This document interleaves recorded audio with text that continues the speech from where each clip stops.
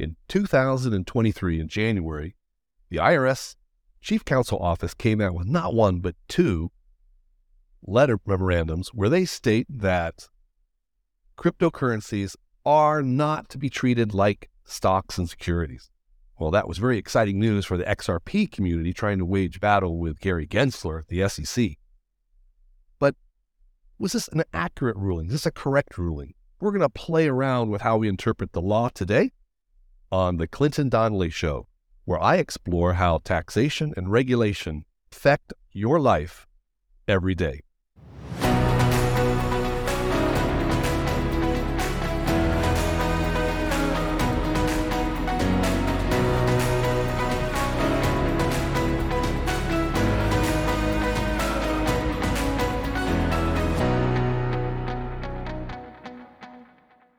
Now a word from our sponsor. This show is sponsored by CryptoTaxAudit.com, the income tax experts for U.S. crypto investors. They offer a full suite of crypto tax reporting services for medium and large investors. They can calculate your crypto gains, prepare a complete tax return reporting your crypto income, and defend you in an IRS audit of your crypto reporting. Are you frustrated with using online crypto tax calculation services? Are you a high-frequency trader, active NFT investor, play-to-earn DeFi, DGen? Crypto Tax Audit does it all. No client is too complex for their in-house crypto accountants. Better still, they can defend your results in an audit by the IRS. No online tax service offers that. Are you frustrated that your accountant doesn't understand crypto taxes? Crypto Tax Audit's CPAs and enrolled agents do complex crypto tax returns for breakfast. They use a proven, bulletproof crypto tax return methodology to prepare a return that does not attract the IRS attention. Crypto Tax Audit also offers an exclusive audit defense membership service. It's like car insurance for your tax return. If any member's return gets selected by the IRS for an audit of crypto reporting, they will defend you at no additional charge for the entire life of the audit.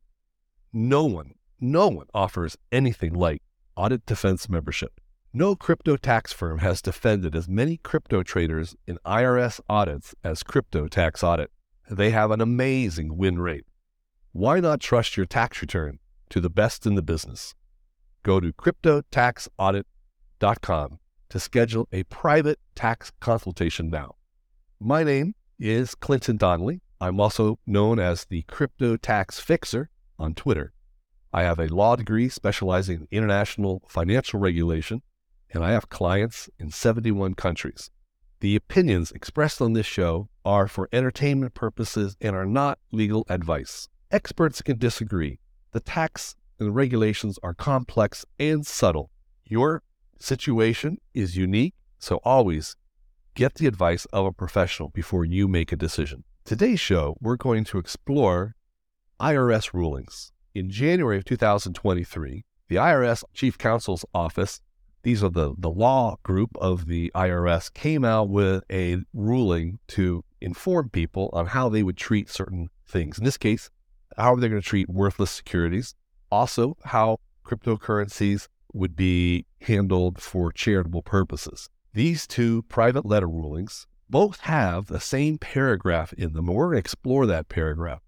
Letter ruling 2023-02011, the paragraph of interest, and it refers to a section of the tax code called 165, paragraph G. It says that for the purposes of this subsection, the term security means a share or of stock in a corporation, or the right to subscribe for or to receive a share of stock in a corporation, or any of these other sorts of things listed here. I won't read it. You can see the word security has a very specific meaning. We call this a term of art. That means that its meaning is not the meaning you would typically associate with it. It's specifically meant here. This definition of security only applies to this subsection. That subsection is Section 165G on worthless securities. I'm going to skip back to the paragraph that we were looking at. The letter says, Cryptocurrency B is none of the items listed in Section 165G2, and therefore, Section 165G2 does not apply. So this is interesting. They basically make a very blunt statement, and of course they did this in 2 letters, that the cryptocurrency is none of the items listed in this section. The cryptocurrency B is a hypothetical cryptocurrency reference. But is that true? If you recall, the word security is a term of art. But guess what? Share of stock in a corporation, these are terms of art as well. Let's dig into them. Now, where are these defined? They're not defined in this section. They're defined in what happens to be Section 7701, which is the definition section of the tax law. And as it says here at the beginning, when used in this title means the entire tax code, where not otherwise distinctly expressed, these are the terms, right? These are the universal definitions for the tax code unless otherwise stated. The third definition happens to be corporation.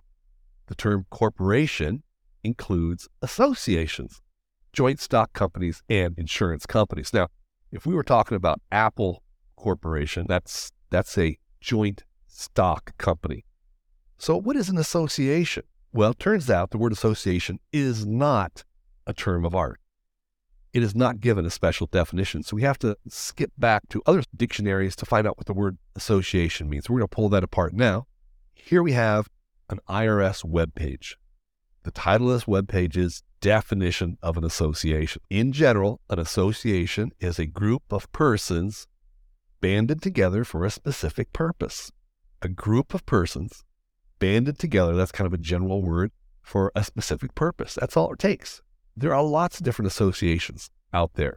These could be clubs, it could be associations that are incorporated, associations that are unincorporated. Now let's look at one example of an association. If we go to the Ethereum website, they have something called a DAO defined. The first DAOs occurred on the Ethereum website, so I think this is a fairly authoritative place to go. A DAO is, this is very similar to the association definition. A DAO is a collectively owned blockchain-governed organization working towards a shared mission. That sounds like the shared purpose that we saw on the association definition. So a DAO would be, under the tax code in the U.S., an association. Here's an interesting article from the Bitcoin magazine. Why the Bitcoin network is the original DAO. And it talked about it because it was a peer-to-peer consensus mechanism upon which all the people that were participating in had a shared purpose, right? So we see that DAO, that all cryptocurrencies fall into this definition of a DAO, whether the voting authority is happening at a node level or at an individual owner of a token or coin level. So this brings us back to this definition of an association. We just showed that cryptocurrencies are associations under the tax law, and therefore they are corporations under the tax law. Well, now that's interesting. As we saw back in the definition here in Section 165, a security, what's a security? Is a share of stock in a corporation. Well, we know it's a corporation, but is it a share of stock? Well, it turns out that share of stock is also defined. Well, somewhat defined. The word stock is defined. The word share is not, but it's the word shareholder is defined. So you can kind of deduce the meaning here. The word stock includes shares in an association. So the notion of association can be applied to shares. The word shareholder, while the word shares is not defined, shareholder is. Shareholder is a member of an association. So when you hold a coin, a token, you also could be considered a shareholder of that association under the tax code. So now we come back here to Section 165, and we have seen that cryptocurrencies meet the definition of a corporation, and owners of them would be owners in that basically the tokens would represent shares of that corporation as defined in the tax code, and therefore cryptocurrencies could be defined as securities in this section of the tax law. We come back to this private letter ruling, and we see that the conclusion cryptocurrencies are none of the items listed in Section 165G2 may not be completely true. there might be a fairly compelling argument that that is not true. What we have not done is I have not looked at the court cases. There are very few court cases in this area of the law related to cryptocurrencies, but there are, of course, to associations. I haven't studied that. There could be a number of different things. The tax law does not address directly virtual currencies until just recently, and then only in part. And I can show you what happened there. But what we have here is that just because the private letter ruling says that cryptocurrencies are not securities doesn't necessarily mean it's true. And this brings rise to what some people like to say are conservative opinions and aggressive opinions on the tax code. And people love to say, oh, this is the conservative position. And that's what accountants' goal is, to say this is the most conservative interpretation of the tax law. A lot of people are worried about getting in trouble with the IRS. They want to stay as far away from any trouble with the IRS as possible. So they're very interested in conservative opinions. Another way of looking at conservative is it is the way by which you pay the most amount of tax to the IRS. It's conservative in that there's no line of reasoning for the IRS to demand even more tax. So that's conservative. If you're not worried about how much tax you pay, that's the route you're going to go. Aggressive is anything that's not conservative for most people, and that scares them. They like to call things aggressive when it's not conservative. But I don't think that's a fair dichotomy. It's more like driving on the freeway. The speed limit says 55. Conservative means you should not go over 55. And by the way, you don't really know how accurate your speedometer is, so maybe you should keep it at 53 or 54. Because you don't want to go over 55. If you go over 55, you're going to pay a ticket. Well, the fact of the matter is it's not true. People know that you can go faster than the speed limit within reason. Go 60 and probably not get a ticket in most places. So that would be considered aggressive. You're going, of course, over the speed limit. You're somewhat breaking the law. You're not going 90. You're not aggressively breaking the law. So this conservative versus aggressive labeling is a little bit too black and white for the realities of the tax code.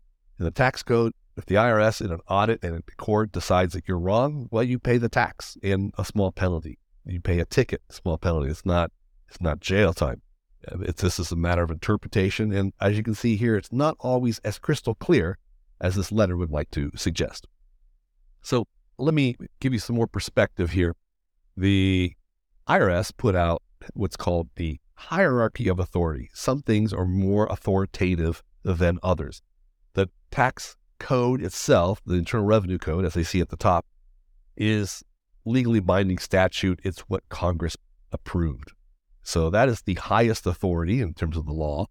Beneath that would be Treasury regulations. Regulations is a formal process by which IRS has proposed regulations. There's a time of comment from the public, and then they can implement a full finalized regulation. So it's a more of a vetted purpose. Regulations interpret the law. Beneath that, we need additional interpretations, and the IRS has a variety of mechanisms that they do that. There's revenue rulings, revenue procedures, there's notices and announcements. For example, notice 2014-21 was the one that announced what the cryptocurrencies were to be treated as assets, as virtual currency assets. So that's where notices come in.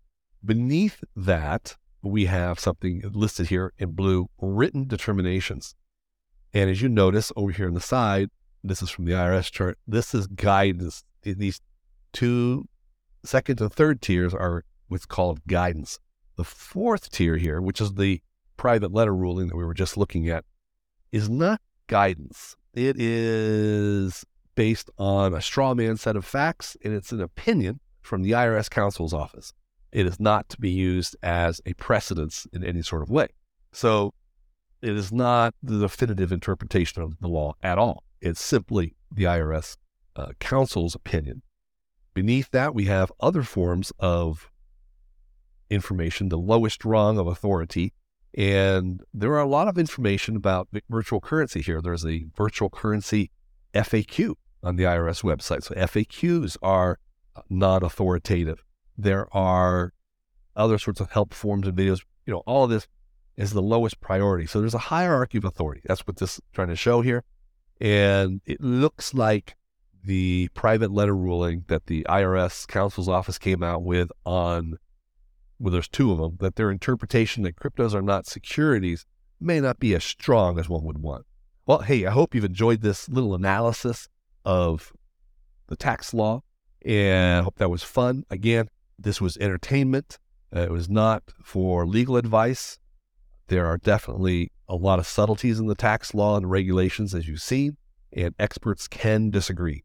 So always get advice before you act in your own personal situation. Thanks very much. And remember, taxes are sexy.